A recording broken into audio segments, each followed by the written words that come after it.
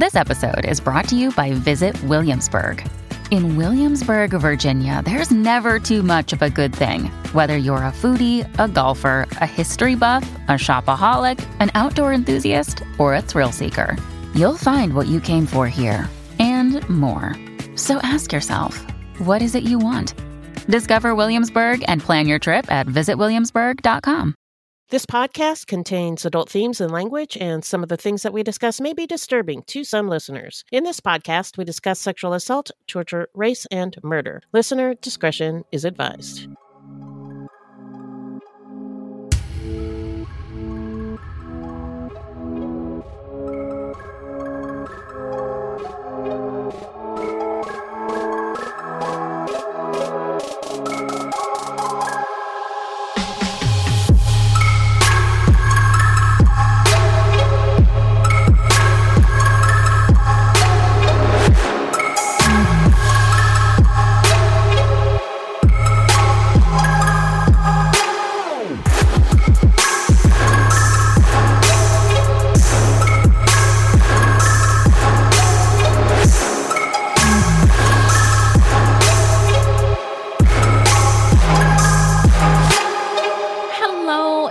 And welcome to Fruit Loops, episode 168. Buiti binafi, bienvenidos bitches, and thank y'all so much for listening. Yeah. Fruit Loops is a podcast about true crimes committed by people of color and the victims that we don't hear or know much about.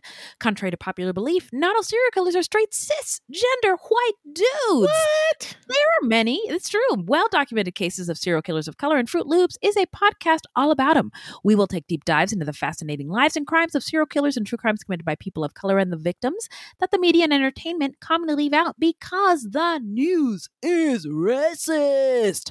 Allegedly. And we are Wendy and Beth. She's Wendy, a Black Latinx woman, and I'm Beth, and I just happen to be white. Yeah, she's the good kind. She's the kind that when you she doesn't have to say not all white people because she knows it's not what we mean. And we're not journalists, investigators, or psychologists. Just a couple of gals interested in true crime. Also, the opinions expressed in this podcast are just that, our opinions. Please send any questions or comments to fruitloopspod@gmail.com or leave us a voicemail at 602-935-6294. And we may feature it on a future episode. That's right. Also, our website is fruitloopspod.com, and we use Fruit Loops Pod for all our social media. The footnotes for each episode can be found on our website. Plus, check it out for the different ways that you can support the show and become a Fruit Loops patron. You can also support us by supporting our sponsors. Yes, and also give us a review. Oh, yes. 5 stars, please. Yes. 5 stars only. So who are we talking about today, Beth? Today we're talking about Angel Maturino Resendiz, a.k.a. the Railroad Killer, a Mexican serial killer suspected in as many as 23 murders across the United States and Mexico during the 1990s. It was the 90s. But before we get into it, how you doing? I'm good. We had our first video club meeting with our patrons over on Patreon. Oh my God, Yeah. I'm going back into the past. I remember. Yeah.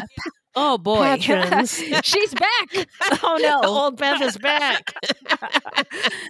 And so in that meeting, we talked about the most hated man on the internet. And in September, we're going to be discussing Untold, the girlfriend who didn't exist. So join us on Patreon so you can join us to talk about that. Please do. It was Yeah. a lot of fun, and I can't wait for the next one. I'm good. I'm just, this is a hefty episode, so let's just dive into it. Yeah, all right. Well, hello, angels. Thank you. Oh, so glad to see you. Now, what's in that bag, Beth? Well, we got a new 5-star review from, I'm going to give this a shot. Okay. Lularo Caridilistone. Oh, all right. They said they just found us and are catching up. They also said they are the same as me, super organized at work, but their house is a total mess. So thank you for that validation, and I love you. Yes, we see you. We see you. We see Beth. And we thank you so much, Lularo Caridili Stone, for that review. We got 3 new Patreons this week. All right. Bryn O, Angela H. and Jessica F. So here are your hip hop air horns in case I forget. Because you're a forgetful bitch. I am a very forgetful bitch. But Beth still loves me, and I'm pretty sure the Lord upstairs does. Oh, sure. Yes. So I like true crime spiked with laughs, and Brino kicks y'all fruities ass. She's a Patreon. Yes. Okay, next one. Shh. Shh. It's oh so quiet. Shh. Shh. You're all alone. Shh. Shh. And so peaceful until Angela Fruity loves true crime pods. Ooh, we thanks Angela. Yow, yow. We've never been so nuts about a crime. You want to laugh, but someone died. You love Thursdays, but don't know why. Till it's over. That was a good one. Thank you. Thank you, Angela. We love you so much. You know you are. All right, this next one is for Jessica. That's right. Okay. It's bad bitch o'clock. Yeah, it's crime 30. We've been through a lot. Yeah, we team fruity. Okay. Oh, yes, Jessica, you are the best. Yeah. Oh, with a fruity fence, we got no stress. Yeah. Oh, yes, Jessica, you are the best. Yeah. Oh, with fruity fans, we got no stress. Yeah. Oh, what BG said it's not supposed to be. Girl, are you in danger? Oh my God. I'm sorry. I'm so sorry, but I hope you liked those. I liked it. Thank y'all so much. We're going to take a quick break and we're going to get into the story when we come back.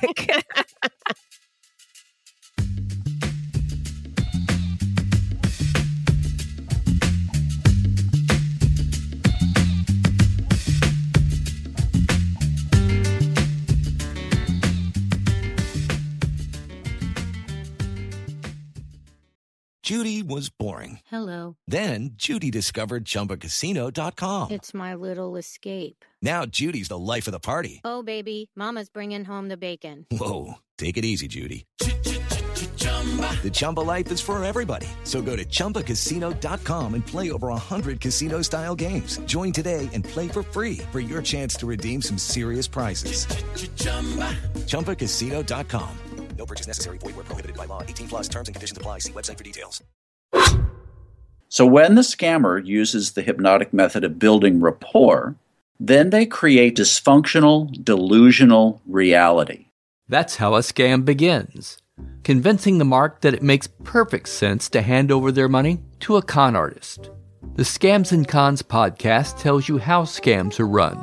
You'll hear how people are convinced to buy fake art, buy machines that print money, or steal your house.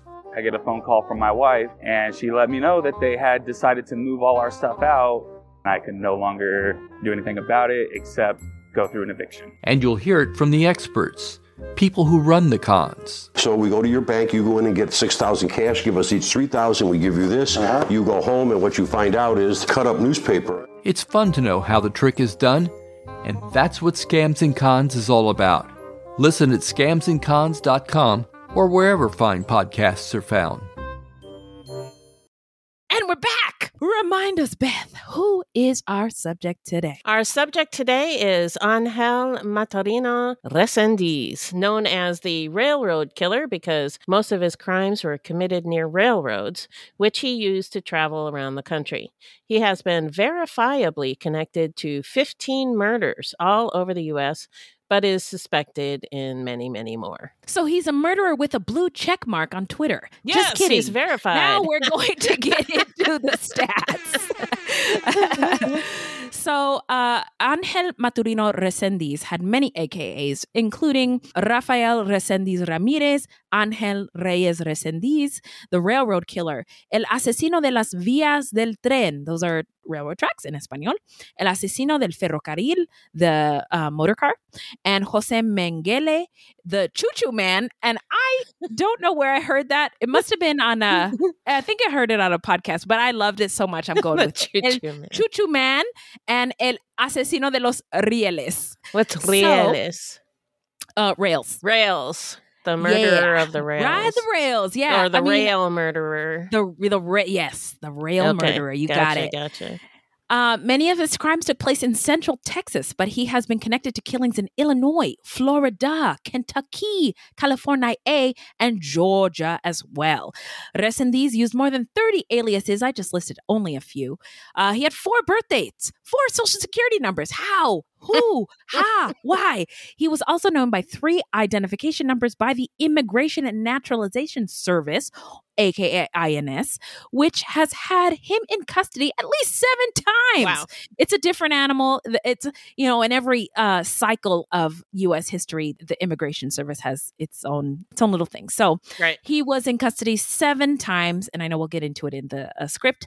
According to police in Ciudad Juarez, Mexico, just across the border from Texas, Resendiz was adept at crossing back and forth over the border because at one time, he worked as a coyote, smuggling groups of undocumented Mexican immigrants, not just Mexican immigrants, but they came in from Mexico into the United States.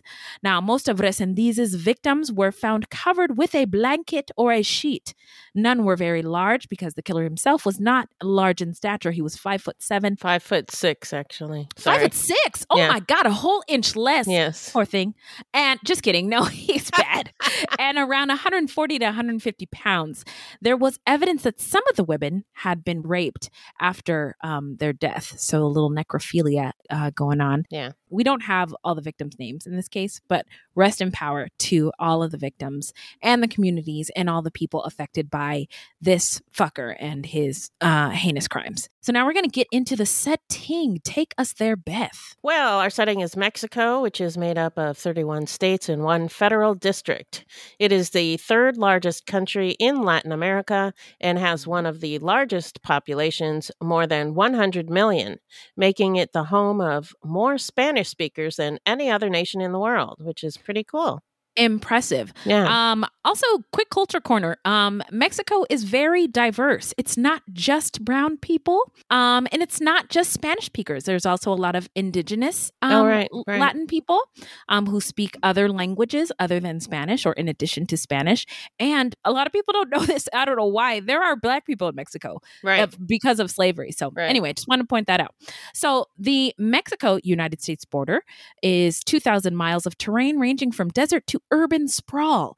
It is the most traversed border in the world, with over 350 million documented crossings each year. But before the European invasion, several different indigenous tribes inhabited the area. Spanish conquistador Hernán Cortés arrived in Veracruz. Veracruz?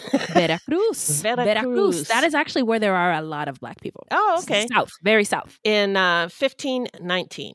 Aztec King Moctezuma II invited the conquistador to Tenochtitlan, which is located in what is now the historic center of Mexico City. This proved disastrous for the Aztecs because in May of 1521, Cortés and his followers attacked and conquered the Aztecs. Cortés then colonized the area and named it Nueva España, meaning New Spain. Okay, how dare you? Cortés. How very dare you? How dare you? Also, it wasn't like they were a super military power. They also brought diseases, which wiped out a lot of people and made the win easier. I mean, if you think about it. So large numbers of indigenous people were massacred, with many more dying as a result of diseases. Look at that, including smallpox, which were brought to Mexico from Spain. 500 years later, in 2021, Mexico's President Andrés Manuel López Obrador asked the country's indigenous Mexican peoples for forgiveness of the abuses inflicted on them during the bloody 1521 Spanish conquest of the Aztec Empire. In 2019, he had written the Spanish King Felipe the Sixth, not good with Roman numerals, demanding an apology for the atrocities committed by Spain during the conquest and its aftermath. King Felipe declined. Wow. Yeah. Okay. Rude. Yeah, how dare he? In the late 1600s, as Spanish explorers set their sights on the land north of Mexico, they first encountered tribes like the Caddo, Karankawa, and Huahuilticans. These tribes were settled in the southeastern part of the state and known as the First People of Texas. As time progressed, more tribes started to migrate into the area referred to as New Spain, such as the Apaches, Humanos, and Comanches. During the late Spanish colonial era, the area that is known as Texas became Spanish Texas. We have to let everybody know that this is ours now. The region was occupied and claimed by the existing indigenous groups with sporadic missionary incursions into the area. Spanish Texas had only a small European population, although Spain maintained a small military presence to protect Catholic missionaries working among Native American tribes. After the Mexican War of Independence, which began in 1810 and ended in 1821, Mexico gained its independence from Spain. By 1834, the American settlers in the area of Texas outnumbered Mexicans by a considerable margin. In 1836, white Americans who'd moved to Mexico turned around and seceded from the country, forming the short-lived independent Republic of Texas. To maintain the borders of their new country, these self-declared Texans formed the Texas Rangers. Ooh, I shudder every time I see that. Anyway, also known as the Frontier Battalion. According to Miguel A. Levario, a history professor at Texas Tech, they were an early example of a group that used violence to maintain the border between Texas and Mexico. They were an early example. Yeah. We seen it on the news, too, in 2022. At that time, he says, quote, they were mostly responsible for removing Native Americans from West Texas, unquote. In 1845, the U.S. annexed Texas, making it the nation's 28th state. Then came the 1846-48 Mexican-American War. President James Polk was seeking to set the border between the two nations significantly farther south at the Rio Grande River.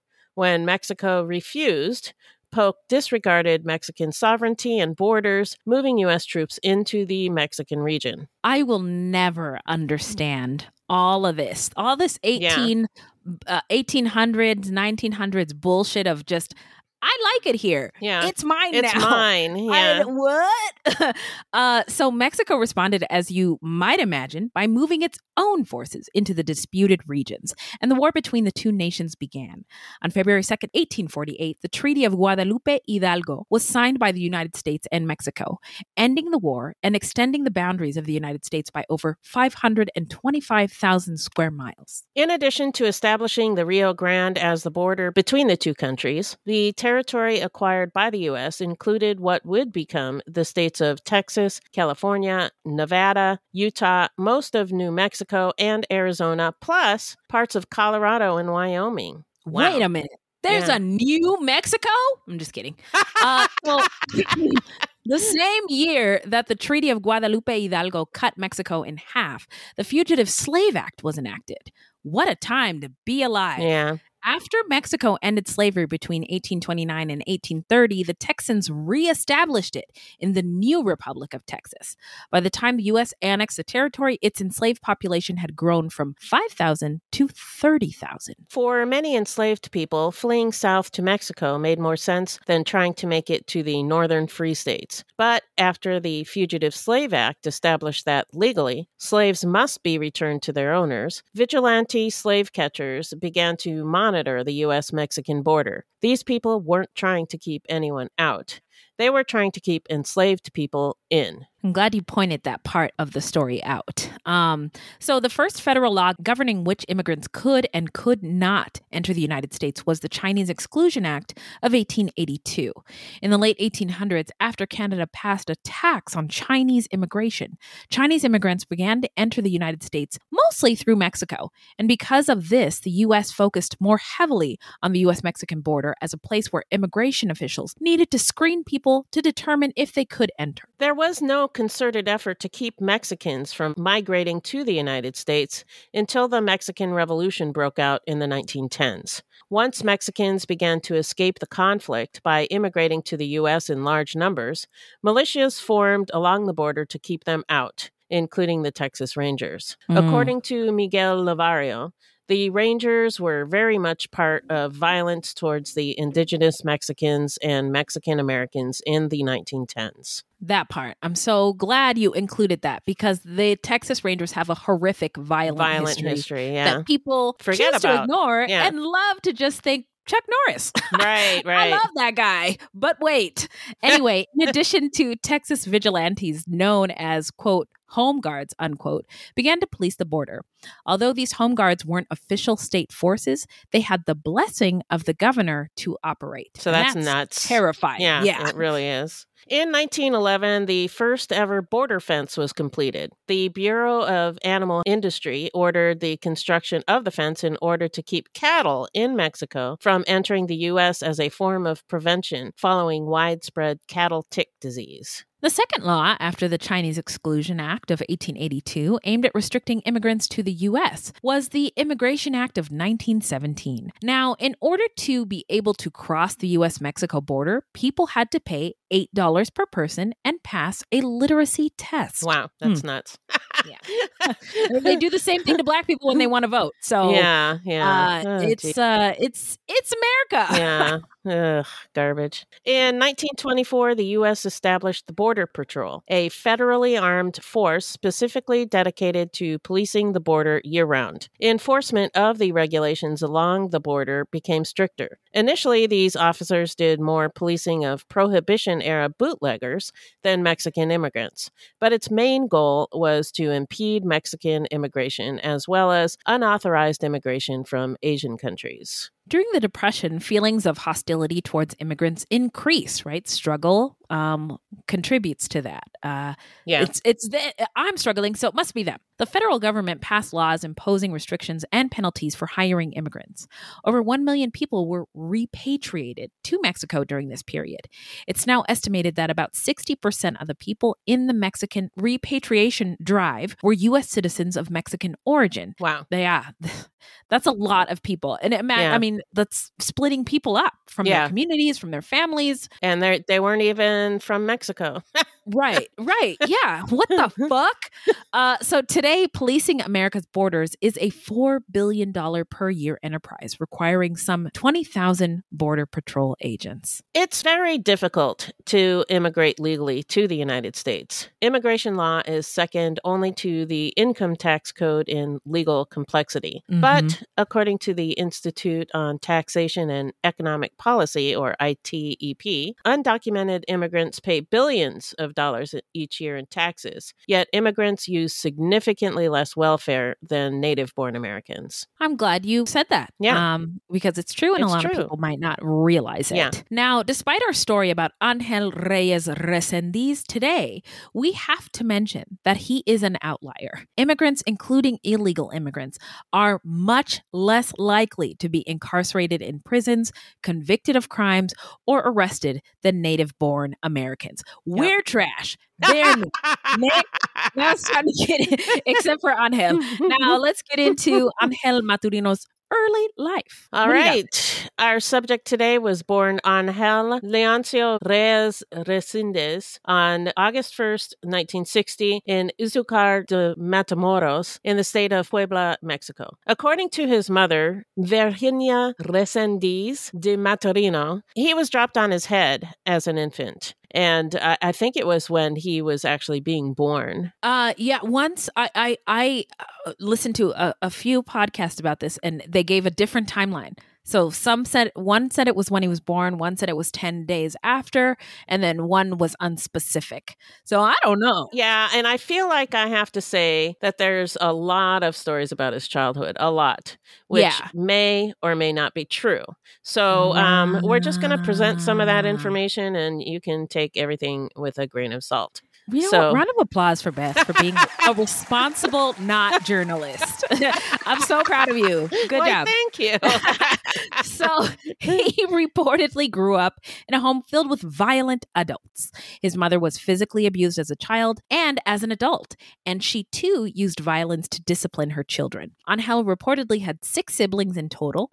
His mother never married Angel's father, Juan, and raised him by herself until he was 6 years old. At that point, his mother married married a man named Luis Marino, and Angel went to live with his uncle, Rafael Resendiz Ramirez, and his aunt. One source I found said that his uncle was actually his father. Don't know if that's true. So there you go. Yeah. His aunt said that she and Rafael spoiled Angel because they had no children of their own. But other sources said that Rafael sexually abused Angel. His mother said that his formative years spent with his aunt and uncle, quote, lacked proper guidance, unquote. And as a child, he roamed the streets without a real family role model. Who's to say? Yeah. Now, reportedly, we didn't say where he is. Normally, we say I normally tell where they are, so people don't have to be like, is this person still on the streets? Oh. And when I give the stats, but he's not on the streets anymore, so don't worry about it. Not on the streets. So reportedly, he often went hungry and sniffed glue to calm his hunger pangs.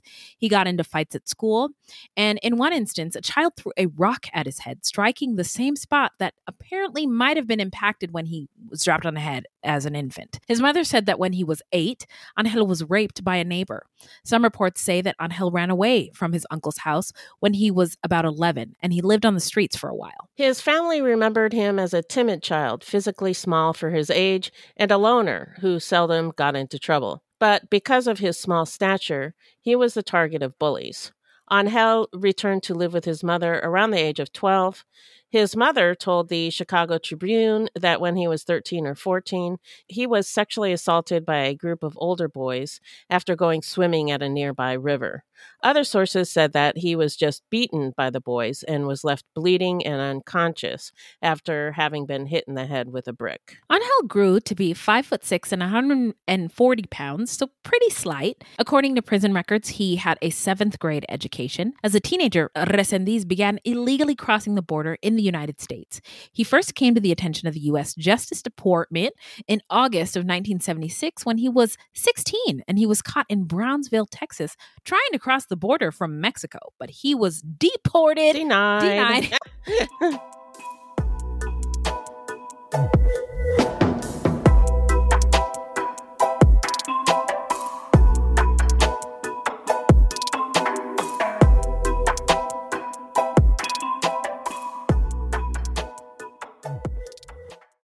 3 a.m., the comedy horror podcast that holds weekly gatherings around the campfire.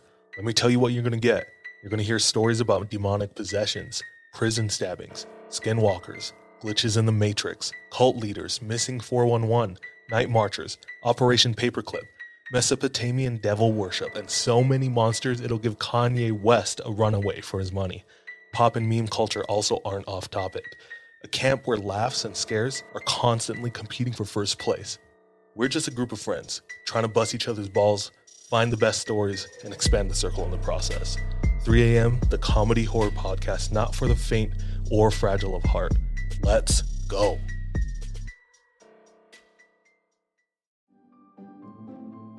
Greetings from Evergreen Podcasts. We're rolling out a listener survey, and we want to hear from you. The information in the survey will help us gather statistics and in turn make our shows more appealing to advertisers. I know most people don't like ads, but this is one of the only ways our shows make money and help keep their lights on. We promise it will only take a few minutes, but the impact on our podcasts will be tremendous. As a token of our appreciation, we'll randomly select one lucky participant each month to win an exclusive merchandise package from Evergreen Podcasts. Head to evergreenpodcast.com/listenersurvey to help a show and possibly get some free stuff for doing so. We can't thank you enough for the support. Now back to the show. So now we're going to get into the timeline. Hit it, Beth. After this first deportation, he returned to the U.S., where INS agents picked him up a month later in Sterling Heights, Michigan, and yet again in October 1976, this time in McAllen, Texas. He used multiple aliases, but the one he used most often was his uncle's name, Rafael Resendiz Ramirez. I feel like back in the day, in the 60s, 70s, 80s, and 90s, getting deported wasn't that big of a deal. No, I think you're you're right. Yeah. Yeah, we would see people at Christmas one year, and then they'd not be there the next year, and then they'd be you'd back. Find out they're deported, and then they'd be back the next year. Yeah, like, yeah. Whoa, hey, it must not be that big. That was little Wendy thought this must not be a big that deal. Big It's of a deal. Just like time out for 5 seconds, no big deal. So in 1979, he was arrested in Miami, Florida, for severely beating an 88-year-old man inside his home during a burglary.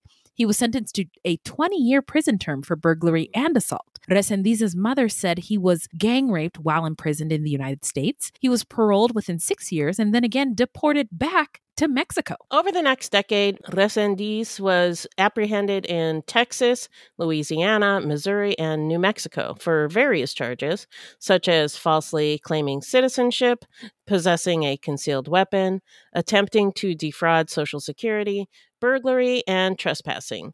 He spent some time in jail, and after each incident, he was deported. That is a lot. A lot. Yeah. The only one I know about was the Social Security one. He tried to get a Social Security card. By using like a forged birth certificate or something. Oh. Yeah. So don't do that. I mean, yeah, no, you don't want to mess around with the Social Security. Yeah, he got good jail time for that one. Yeah, remember, I'm sorry, but we just talked about Hunter Moore. Yeah. Who fucked with the wrong people, and the anonymous people eliminated his existence by basically wiping out his Social Security information and declaring him dead in the whole state. I thought, wow. Anyway, don't mess with it. Yeah, don't do that. Resendiz used the railroads to travel around the country to find work. According to I was just waiting for you to sometimes Beth just lets me go, and sometimes I'm just waiting for her to tell me to stop. She did. According to the former FBI profiler John Douglas, hello John. When he hitched rides on trains, he didn't necessarily know where they were going. When he got off the train, he'd scope out the area and find a house to break into. He might case them out, looking through the windows to see who was occupying it. The weapons he used were primarily weapons of opportunity found at the scenes, which is terrifying. Yes. John Douglas called Resendiz a bungling crook and very disorganized, but one whose own disorganization worked well for him because his trail was haphazard, because he himself didn't know where he was heading next. It kept Resendiz elusive. He's like a go with the flow kind of killer. Yeah. And going with the flow is like, it's like chill vibes, but not when you're murdering people. So, according to Resendiz, he's just going with the flow. Here's a knife. Look at what the universe has placed in front of me. No, you know what? No.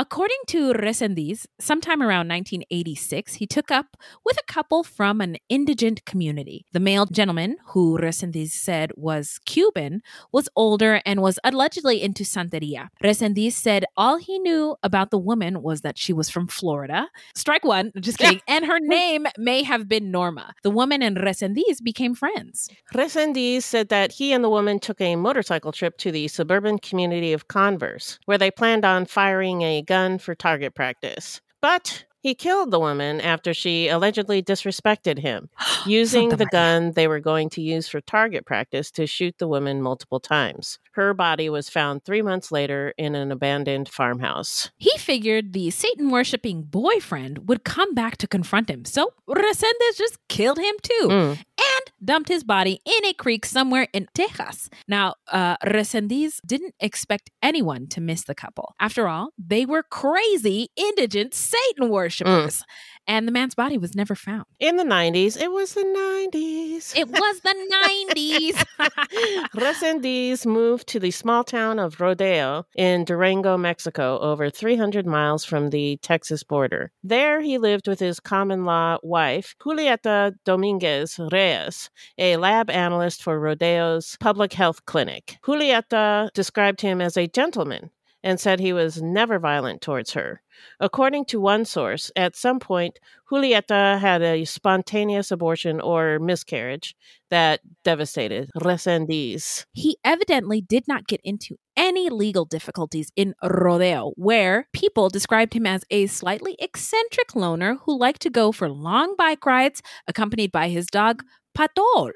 He taught English classes at Fray Bartolomé de Casas, a convent school, for $6 a week. He'd picked up the language on the road. The couple would live for a month or two together in Rodeo. Then Resendiz would go north to find work so he could send money home to his family. He hopped freight trains to travel to Kentucky to work in the tobacco fields or Washington to pick asparagus.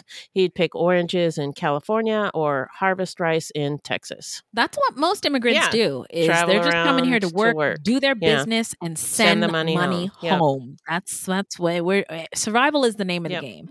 For most people, not necessarily Angel.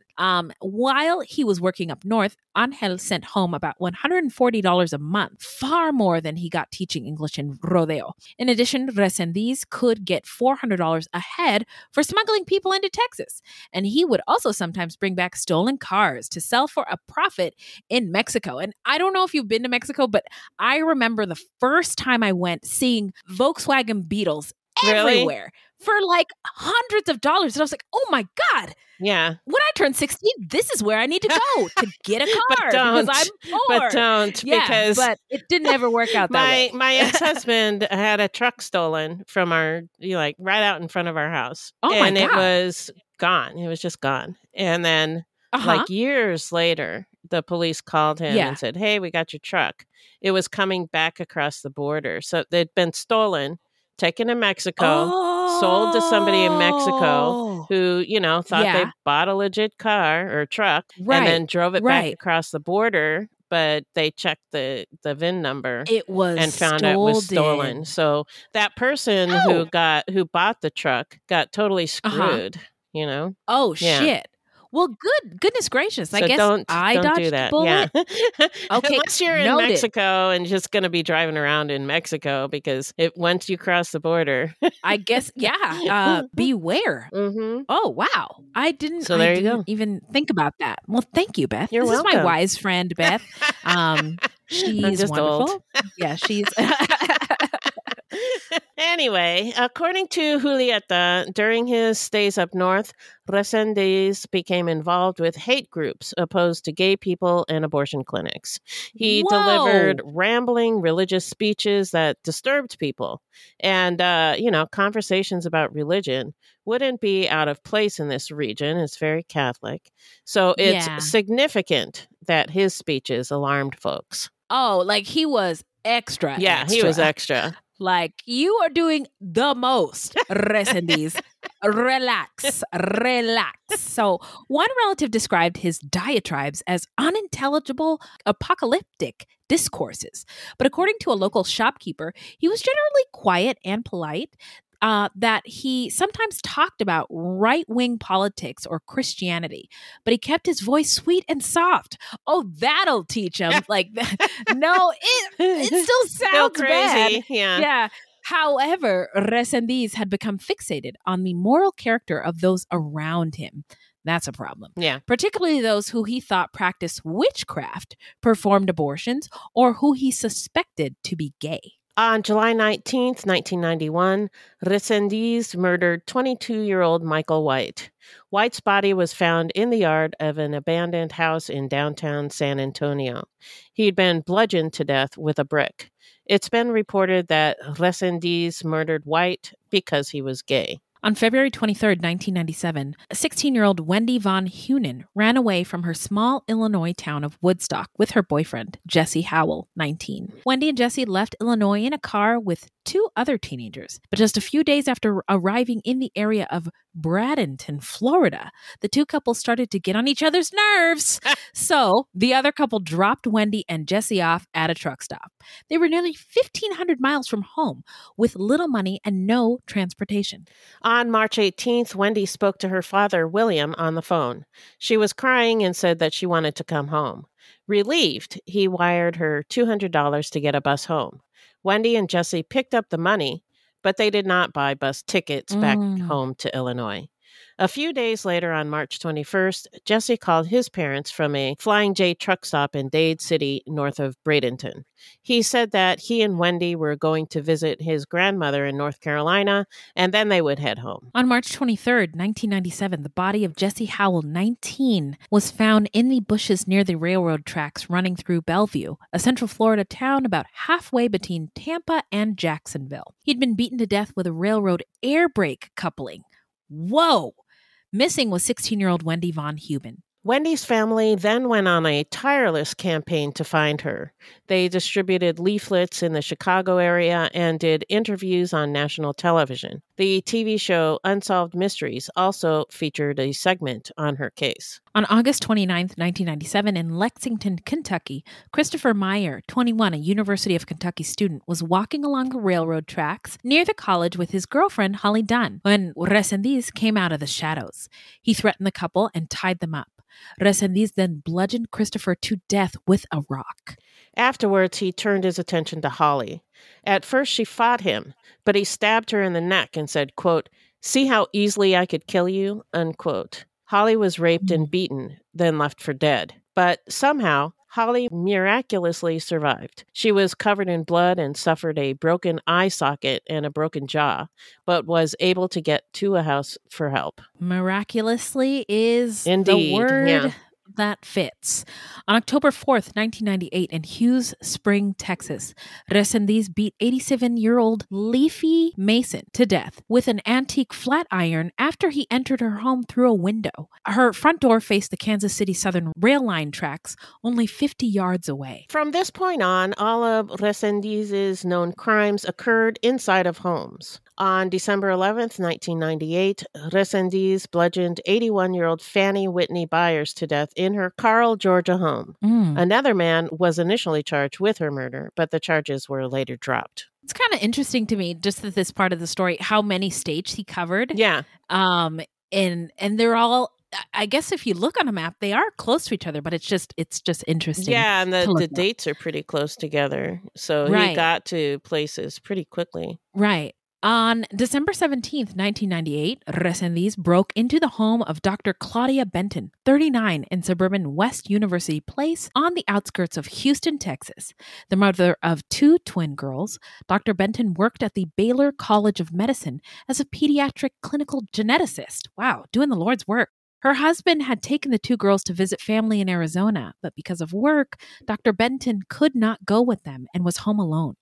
Resendiz entered her house while she was asleep. He then raped her, stabbed her repeatedly with a kitchen knife, then beat her to death with a bronze statue. Her body was discovered lying on the floor of her bedroom under a blanket. That's terrifying. Awful. That's your worst. Yeah. In your sleep, In your while you're own asleep, home. somebody sneaks in. Yeah. So police noticed at the scene that Dr. Benton's ID had been taken out of her wallet and left out.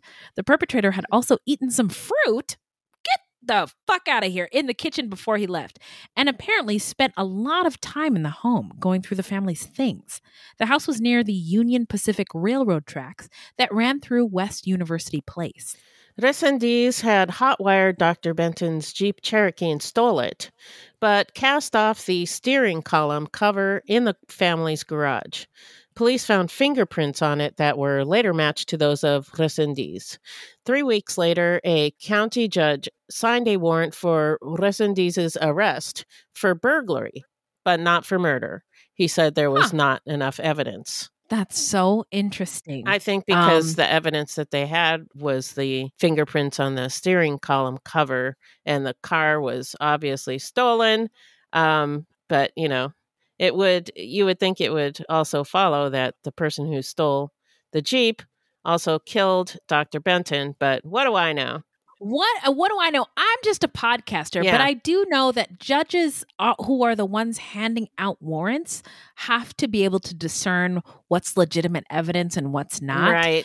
And it just seemed like there was a lot of opportunity. Yeah. Arrest him for burglary, and then later you can get him for murder, maybe. I don't know. Like the cherry on top. Yes. Or the dessert after the meal. Delicious. murder charges. So in early 1999, Resendiz was in Rodeo, Mexico, awaiting the birth of his daughter with his common-law wife, Julieta Julieta Julieta. That's not what it is. Her name is Julieta, and I'm sorry. That is not right. That is not. Don't. You know what? I'm fired. By spring, though, he was back in the States. On May 2nd, 1999, in Weimar, Texas, church members arrived for the regular Sunday service at the United Church of Christ, but there was no sign of their pastor, Norman Skip Cernick, 46, or his wife, Karen, 47, the church secretary. The couple lived in a house at the back of the church property, adjacent to the railroad track that bisects Weimar, about midway between Houston and San Antonio. Yeah, most churches have a parsonage, I think they're called, right. that pastors live in. So the couple was found in their home, bludgeoned to death, with a sledgehammer and covered up with sheets and blankets. Yeah. Karen had also been raped. At the scene, police again noticed that the perpetrator had taken the couple's IDs and left them out, and that he'd eaten up some fruit in the kitchen. He'd also spent an inordinate amount of time in the house. The couple's red Mazda was found in San Antonio about 3 weeks later. So now we're going to get into the investigation and the arrest. What do you got for us, Beth? Authorities began making connections. Mark Moorhead, a Texas Department of Public Safety intelligence officer, had been looking at the Cernick case and was talking to Drew Carter, a Texas Ranger who was working the Benton case. In both cases, the killer used what was available in the home to murder the victims. The killer then covered them up with blankets or sheets. Other similarities were noted, such as the IDs of the victims being left out, the perpetrator eating fruit in the kitchen before he left, and spending a lot of time in the homes. Moorhead believed that they were looking for the same person. He suggested to Carter that they run DNA tests comparing the killings. A week later, Carter called him back. They were linked. Got him! Now, in June of 1999, the FBI placed Resendiz on its top 10 most wanted list. Misidentified him, though, as Rafael Resendiz Ramirez, one of his aliases. Though the FBI later corrected the error, they continued using both names on wanted posters. On June 2nd, 1999, the Border Patrol apprehended Resendiz near El Paso as he was attempting to cross the border illegally. While he was in custody, INS ran his fingerprints through its computers, but nothing unusual turned up. Interesting. Since that system was not linked to the files of other law enforcement agencies. Wow. Yeah. Geniuses. You fucking geniuses. So, unaware that the man was on the FBI list, they returned him to Mexico. Good job, Brent. So after his release, Resendiz immediately found his way back to the States. My mom, when she was a kid or a teenager, and she found out they were moving to the States, she did a little dance, and she would kick her leg up and say, "We're going to the States." So leg up in the air. Leg up in the air. Found his way back to the States. So on June 4th, 1999, within 48 hours of his release, Resendiz was in Houston, Texas, H-Town. There, he murdered school teacher Noemi Dominguez, 26. She was murdered in her apartment with a pickaxe. Ugh, awful. Her apartment was located near the railroad tracks. The same day in Fayette County, Texas, 73-year-old Josephine Convica was killed with the same pickaxe used to kill Noemi. A widowed grandmother of 6 who spent her days gardening at her home outside Weimar, Josephine was found in her bed with the pickaxe buried in her forehead. Oh my God. Yeah. Also left at the scene was a newspaper open to an article about Resendiz's crimes and a toy train that had been left on the bed. He is fucking with all of us. Yes. Oh my God. Yeah. I got goose pimples. Yeah. No. Wait, I don't like this. Chrissy, I don't like this. Stranger Things. Beth, I don't like this. Hello. So, oh my goodness. It appeared that after Resendiz had killed Noemi, he stole her car, then drove it into Josephine's house and killed her.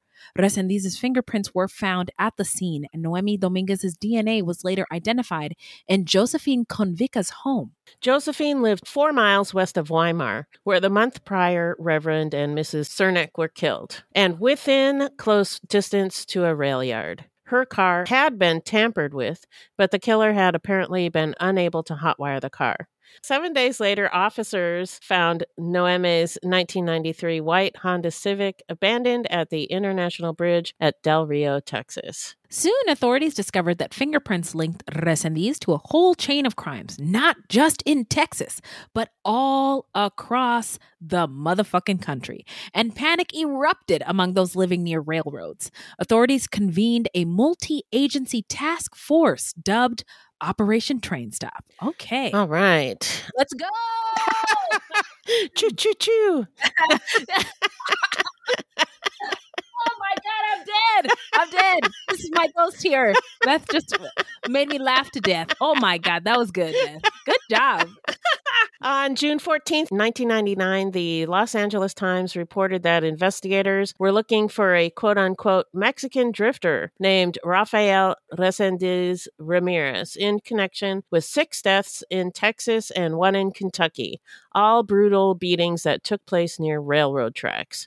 He was even featured on the TV show America's Most Wanted. Wow. Now, the manhunt was complicated by the fact that Resendiz had no permanent address while continuing to travel throughout the United States and Mexico via railroad. Ex-FBI profiler John Douglas, hey John, commented that the manhunt was also, quote, hampered by the lack of a coordinated computer system that would allow law enforcement officials to compare notes instantly and determine patterns, unquote. Stating the obvious. Yeah. Yeah. That guy's a genius. Somebody should give him a job. Yeah, somebody should give him a job, slap his picture on all kinds of things and books and stuff. He sounds important and smart. All of the victims that were linked to Resendiz at the time, 5 in Texas, 2 in Illinois, and 1 in Kentucky, were killed in homes near railroad tracks. 200 agents were given round-the-clock assignments in locations where Resendiz was known to have struck and where he might strike next. Hundreds of railroad police patrolled Union Pacific's 36,000 miles of track across 23 states. Wow. About 2,000 trains a day, each pulling an average of 72 rail cars, travel along Union Pacific's tracks. Wow. That's a lot. That's a lot. That's a lot of heavy lifting and effort, and I commend it. Yes. On June 15th, 1999, in Gorham, Illinois, Resendiz broke into a mobile home and murdered the 2 occupants. After shooting George Morber, Sr., 80 years old, in the head with a shotgun, he then used the shotgun to bludgeon to death Morber's daughter, Carolyn Frederick, 52. Resendiz beat her with the shotgun so brutally that the gun snapped in half. Wow. Their house sat only 100 yards from the railroad track, and the next day a passerby spotted Carolyn Frederick's red pickup truck in Cairo, Illinois, 60 miles south of Gorham, being driven by a man matching Resendiz's description. Wow. I gotta say, when I was researching this, I was like, how far away do I live from the train tracks? Yeah. This seems too easy. Yeah, it really does. Yeah. After his fingerprints are documented at the crime scene, officials in Illinois charged Resendiz with the murder of George Morber Sr. and his daughter, Carolyn Fredericks. Officials in Louisville, Kentucky, where Christopher Meyer had been murdered, did likewise. They passed out wallet-sized photos of the murderer, urging citizens to notify the police immediately if they even think they spotted him. Freight yard security was stepped up and transients were hauled into local jails for positive identification and questioning. Latinx men, even those who worked in the yards, suffered dirty looks from townspeople and harassment from police. They complained about a hate backlash as a result of the publicity. Yeah, I mean, it certainly made it really easy for people to other everybody. Mm-hmm. And that's dangerous. It is. So, yeah. So fuck you, Resendiz. Hangouts for transients became targets for raids. Policemen marched through the homeless shelters, blood centers, and soup kitchens where men earning money as migrant workers were known to frequent. Loiterers about town were gathered up and brought into police stations for questioning. Police halted a freight train in Columbus, Ohio, and searched all 75 cars with dogs after a panicked housewife glimpsed a Latinx man on board. Oh, my God.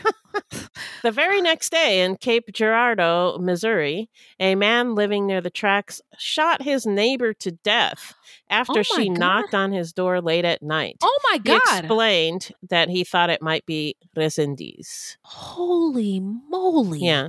The FBI traced Resendiz whereabouts to Mexico, where he was believed to be hiding near the town of Ciudad Juarez. In Mexico, the manhunt was less intense. Alejandro Astudillo of the Chihuahua Attorney General's office said there was a warrant out for his arrest and, quote, if and when he is captured, he will be handed over to Interpol, which has the records for the extradition, unquote. Only 2 agents were assigned to the case. And by the way, isn't Interpol England? No, Interpol is international police. It is? Yes. Oh, okay. The international police. Yep. I didn't know that they had any leg to stand on this side of the Atlantic. Yep, they do. Look at me learning things.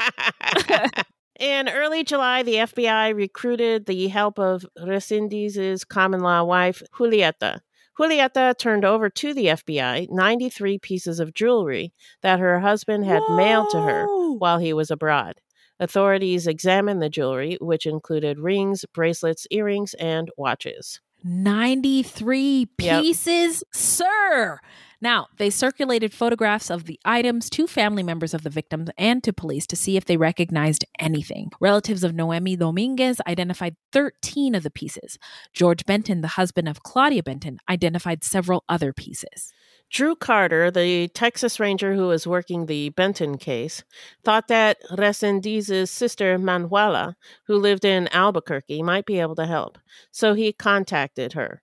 Manuela, who feared that her brother might be killed by the FBI, bounty hunters, or vigilantes, promised Carter that she would do everything possible to help. Carter told her that if Resendiz surrendered himself, he would be assured of his personal safety while in jail and regular visiting rights so that his wife, sister, and others could visit him. The offer was then passed on to another relative who acted as an emissary between Manuela in Albuquerque and Resendiz in Mexico. That evening, word came from Ciudad Juarez that, based on Carter's word, Resendiz would surrender.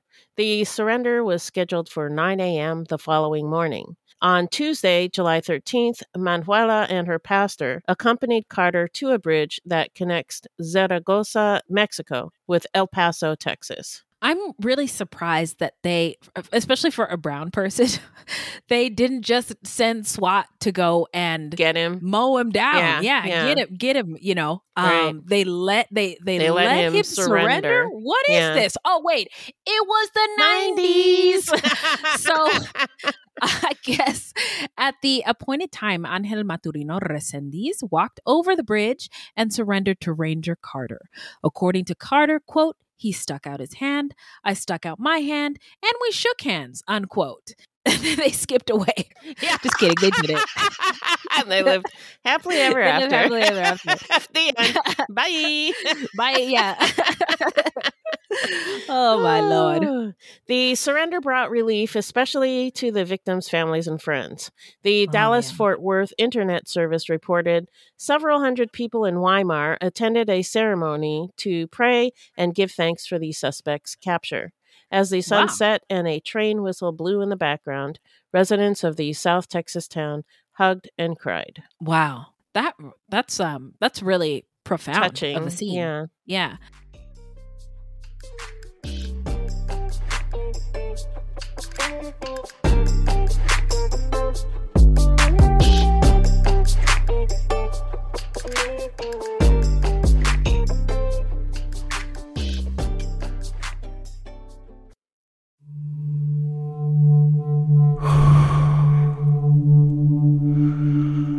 I'm an American vigilante. I have a question for you. What would you do if someone you cared about was abducted, taken from you? Would you call me? Would you care about how I got them back? Download American Vigilante now.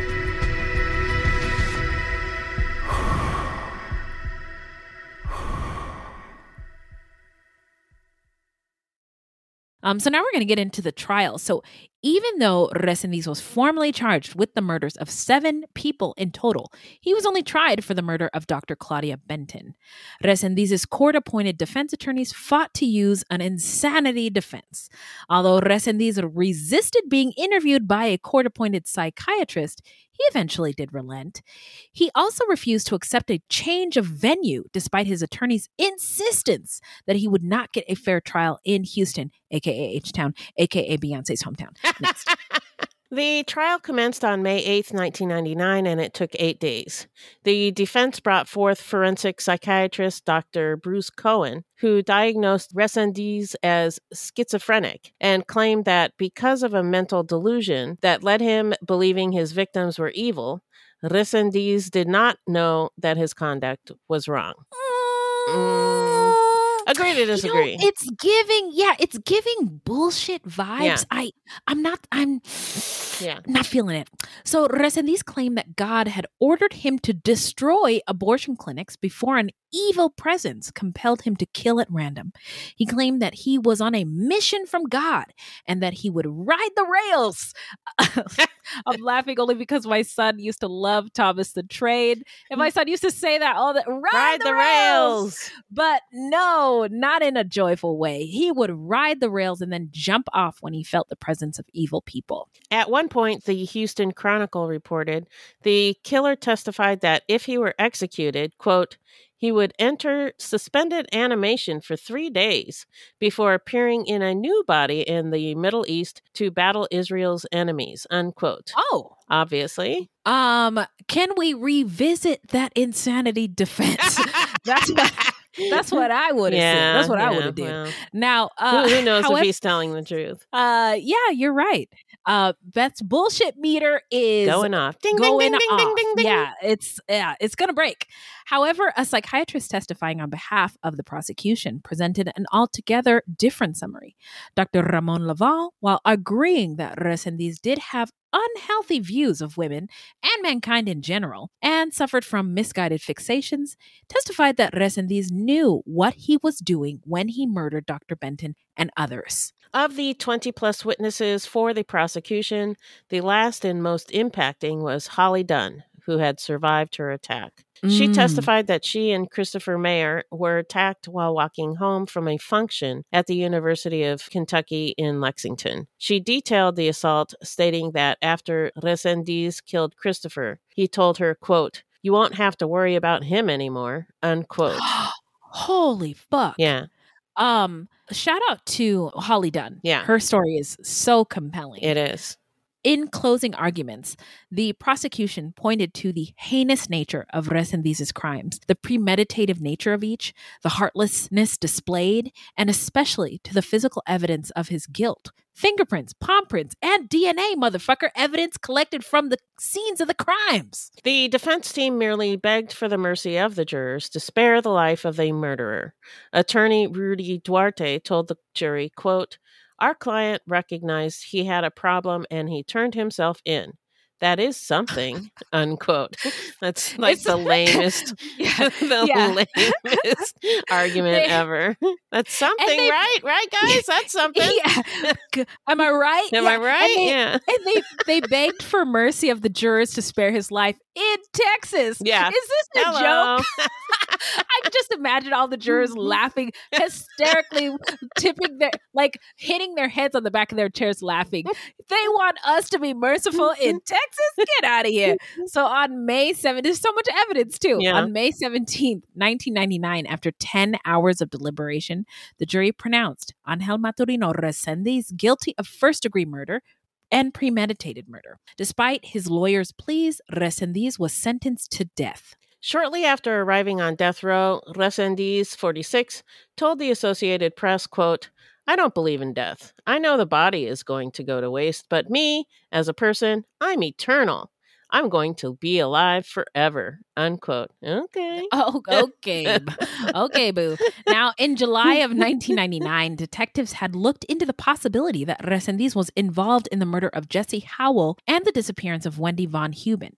In early 2000, after being contacted by detectives, Resendiz confessed to killing Wendy and Jesse. He said he had did so because he believed that they were, quote unquote, anti-Christians who believed in witchcraft. Investigators say there were no signs that either of the youths were involved in any such activities. They were just young kids. Yeah. Yeah, they'd run away from home. Yeah. And they were headed back. Yeah. In July of 2000, Resendiz provided detailed directions to Wendy's body. And on July 15th, 2000, investigators found the body of 16-year-old Wendy Von Heuben. She'd been strangled to death and wrapped in a blanket and a camouflage jacket. DNA testing confirmed her identity. So now we're going to get into where are they now? Well, I'll tell you. Angel Maturino Resendiz was held on death row in Livingston, Texas until 2006. He was only convicted 6 years earlier, which is crazy. Yeah, that's fast as far as death row is concerned. As far as, exactly. Yeah. People are on death row in other states for like decades. Yeah. And die there. Yeah. But not in Texas. And in June of that year, a Houston judge rejected claims by Resendiz's lawyers that mental delusions made him ineligible for execution. Shortly before his execution, Resendiz confessed to 11 other murders in addition to the known 9 at the time of the trial. The FBI was later able to verify at least 15 murders, dating back to 1986. Fingerprints and DNA evidence connected him to murders in 6 states: Texas, Kentucky, Georgia, Illinois, Florida, and California. On execution day, families of the victims packed the observation area. Before his death, he asked forgiveness from the victim's family members in attendance, saying, quote, "You don't have to. I know I allowed the devil to rule my life," unquote. After thanking God, his final words were, quote, "I deserve what I'm getting," unquote. I do not disagree. Round of applause for the guy who's got it right behind the un aplauso. Yes. Yeah. Getting what Can't disagree. He doesn't deserve to go to summer camp. I'm not a fan of the death penalty, but I'm not mad about this. Exactly. Yeah. Yeah, that's how I feel. As Resendiz awaited the lethal injection, his feet trembled beneath the sheet covering his body. He was executed in Huntsville, Texas by lethal injection on June 27th, 2006. Murder victim Josephine Convica's daughter said, quote, "I wish Resendiz the worst. He's destroyed so much of our lives," unquote. One victim's mother summed up her life since the murder of her child, including the terrible memories disinterred at the trial. Quote, "It was like watching a horror movie," unquote. Holly Dunn gave her firstborn the middle name of Christopher, after Christopher Meyer. Her family keeps pictures of him around, and her kids know, quote, "That's mommy's friend who went to heaven," unquote. Oh my God. Wow. That's beautiful. Holly has dedicated her life to helping other victims of sexual violence. In 2006, she received the Jacqueline Kennedy Onassis Award for public service. In 2008, she founded Holly's House, a non-residential child and adult advocacy center for victims of intimate crimes. In 2017, Holly published a book called Soul Survivor. It's a memoir in which she recounts how she lived through the vicious assault, helped bring her assailant to justice, and ultimately found meaning and purpose through service to victims of sexual assault and other violent crimes. Remarkable woman. Yeah. So now we're going to get into what we think made Resendiz snap, as well as our takeaways. What are your thoughts on this one, Beth? So my understanding through my research, a lot of people said that Resendiz actually hated the United States and Americans. And I think, interesting. I think that he probably didn't at first, before he came over here. But then after coming here repeatedly for work, and facing racism and being deported so many times, I think his anger just festered. And I don't think that that's the reason why he did all this. But I think that was a factor. Didn't help. Yeah, it didn't help.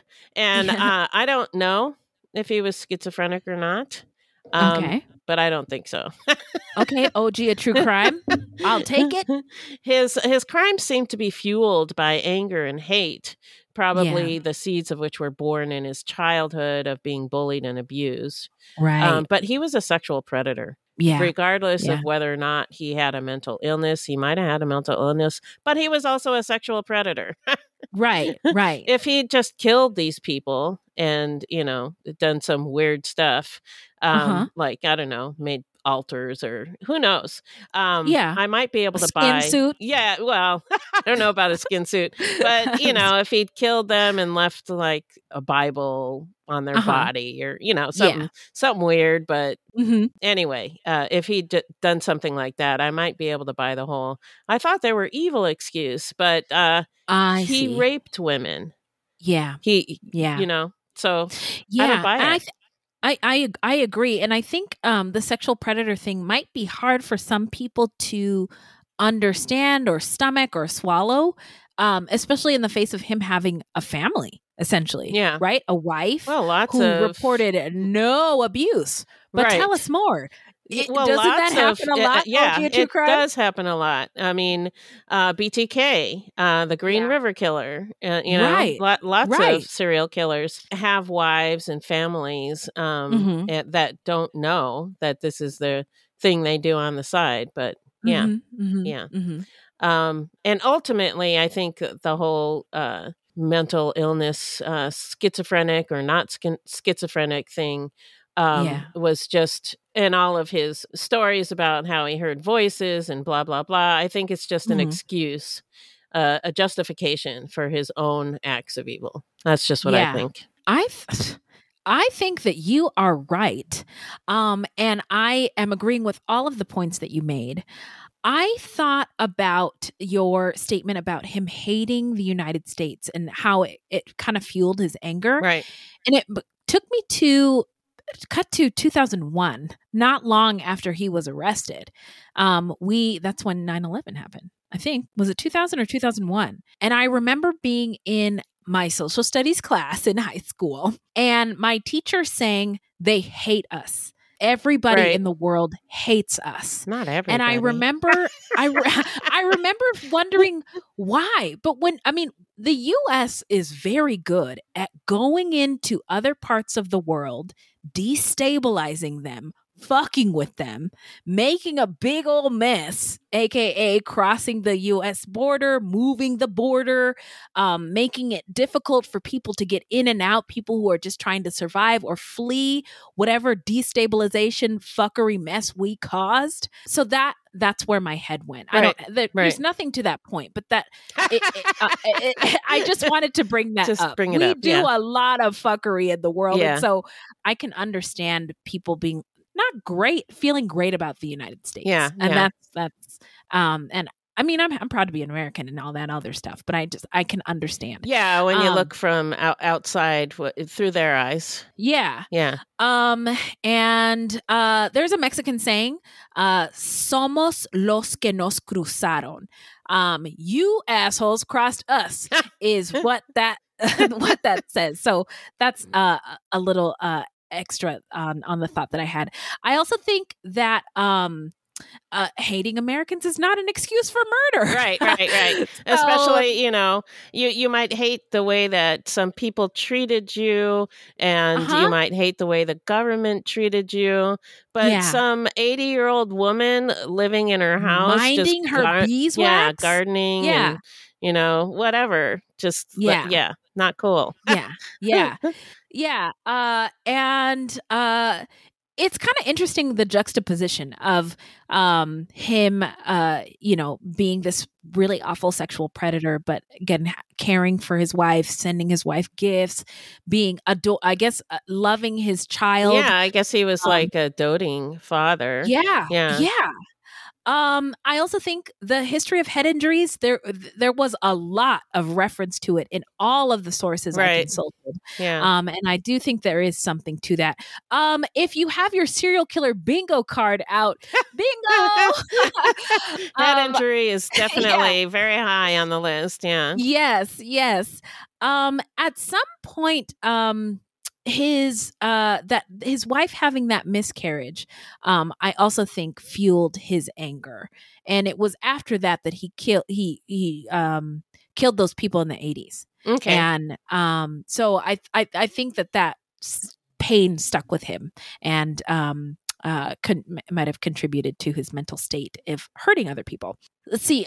In some of his crimes, he talked about actually seeing evil coming from the houses that he would go into, right? That he would choose. Seeing evil coming from people, and I don't know if that's a sign of schizophrenia or psychopathy or whatever. It can be. I mean, if you're schizophrenic, then you might think you see evil. They do have hallucinations and auditory hallucinations. So, it can be. But I don't buy it. I don't think that was happening. Yeah. That's just my opinion. Hey. I keep saying that. No, and I admit I don't know a lot about schizophrenia or people with it, but I want to understand, right? I want to be a good citizen in this world. So I want to understand everybody in it. And there's a really great podcast. Do not hurt other people, when they have schizophrenia. Most people with schizophrenia are more likely to hurt themselves, really. Mm-hmm. Mm-hmm. Yeah. And right. And I just wanted to shout out, there's a really great podcast by the same guy who does Snapped and Spooked. Oh, wow. He interviews several people living with schizophrenia, and he talks to them about their experience. And it was just really eye-opening. I can't think of the name. I should shout it out, but I can't think of the name. Anyway, but there's more to it than just using it as an excuse to hurt other people to get out of jail, essentially. And the ability to move around the United States so easily and on so our quickly. railways and so quickly is terrifying. It was just so easy for him to get from place to place, in and out, unnoticed. So that is terrifying. And those are my thoughts. Now let's get into how not to get murdered. If you love true crime and you don't want to die, here's a tip for you. Ooh, that was terrible. This segment is not intended to be victim blaming. We thought of this segment because I read somewhere that a lot of people listen to true crime because they want to know what they can do to be safer. This is not meant to blame the victims. It's just learning from other people's experiences. We got some oldies but goodies here. All right. So be aware of your surroundings. Head on a swivel and trust your gut. While out and about, look as strong and confident as possible. I was doing this the other day, Beth. Remember Beth's tip. Fuck you, I will kill you. As you see other people while you are walking down the street. You don't have to actually kill anybody. No, you just think it. You just think it as you're looking at them, and it makes you look unapproachable. Yeah. It really does. Yeah, and I'm still here to tell about it. So make yourself hard to hold. Move like a toddler having a temper tantrum. Now, this isn't like just walking down the street. Don't do this. Yeah, this is when if somebody's holding you. Okay. I forgot to put that in there. That's okay. I was just walk down the street and move like a toddler. It's temper tantrum time. Okay, got it. So if somebody grabs you, make yourself hard to grip and try to hit your attacker in the most vulnerable areas.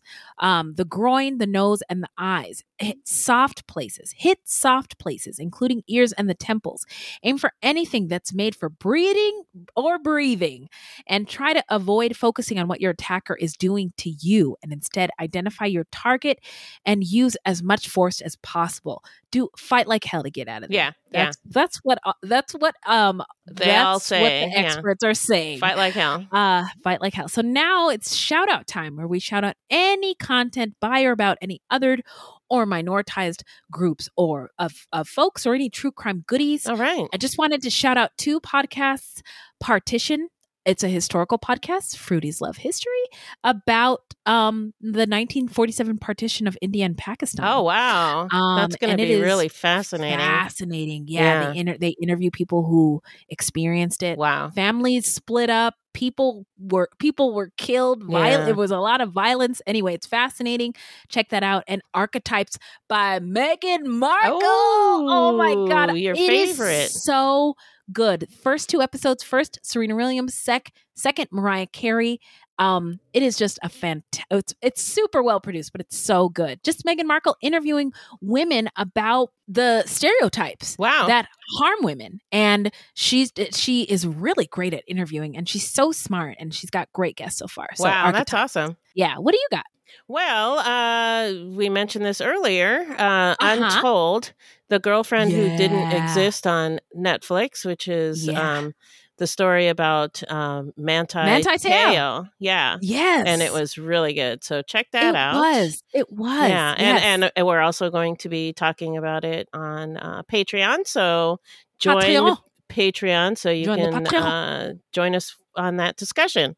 And then another show that I got into this past week is Rap Shit on HBO Max. Can I tell you how surprised I am that I watched it? Or my white friend loves this show, it's a really a testament good show. to how great it is. It is.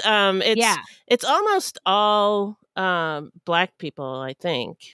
Yeah, I can't remember if there's any white people at all. Don't care. Anyway, there's plenty of them on TV. The characters are really good, like they're developed really well, and the story is super dynamic and complex, funny, and so warning, it's very, very dirty. So if you're not into raunch, you probably won't like it. But it's really good. Yeah, I like it. Don't watch it with your grandma. No, don't. That's what I was saying. Or maybe your daughter. I don't know.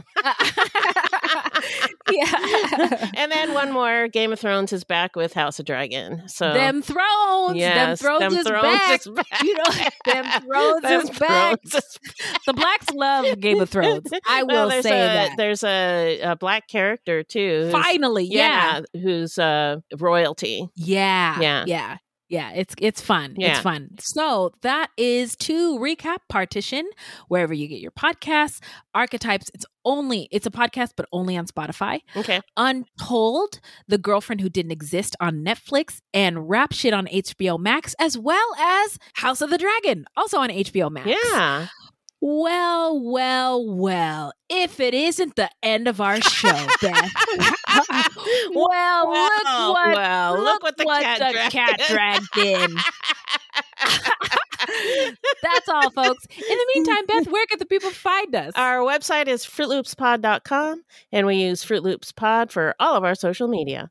Join our discussion group on Facebook at Fruit Loops Pod Discussion. If you want to support the show, you can send us a donation on the Cash App. Just Google Fruit Loops Pod Cash App, or you can become a monthly patron through Patreon. There's no minimum and no commitment. Even $1 would help. And as always, we have merch for sale on our website. That's right. This is a weekly podcast, and new episodes drop every Thursday. So until next time, look alive, y'all. It's crazy out there.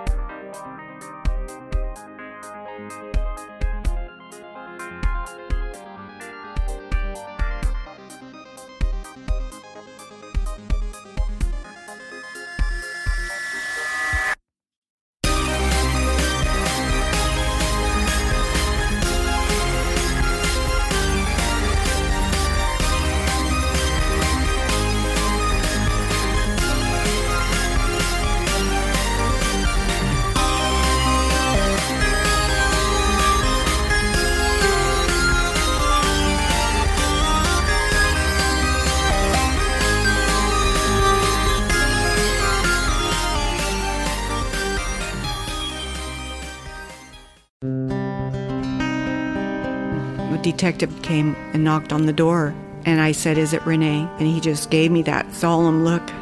It was the worst day ever. The Proof podcast is back with a new case and a new season.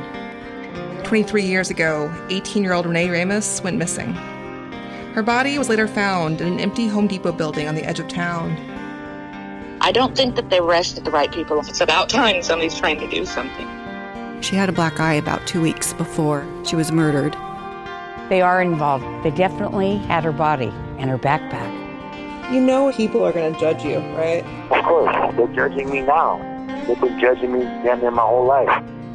You can listen now to Season 2 of Proof, wherever you get your podcasts, and follow along with us as we reinvestigate the murder at the warehouse. I have to ask, did you kill Renee? My name is Bill Huffman, and I am a former Cleveland news producer, and I am now the host of the podcast, Who Killed? I began the show focusing on the unsolved murder of Amy Mihaljevic, and now each week I explore a different case with a focus on some of the victims who don't get the attention they deserve. I have a deep catalog of over 225 episodes, so there is a guarantee there will be something for you. Who Killed is an evergreen podcasts, killer podcasts, and slow burn media production. Subscribe today wherever you get your favorite shows.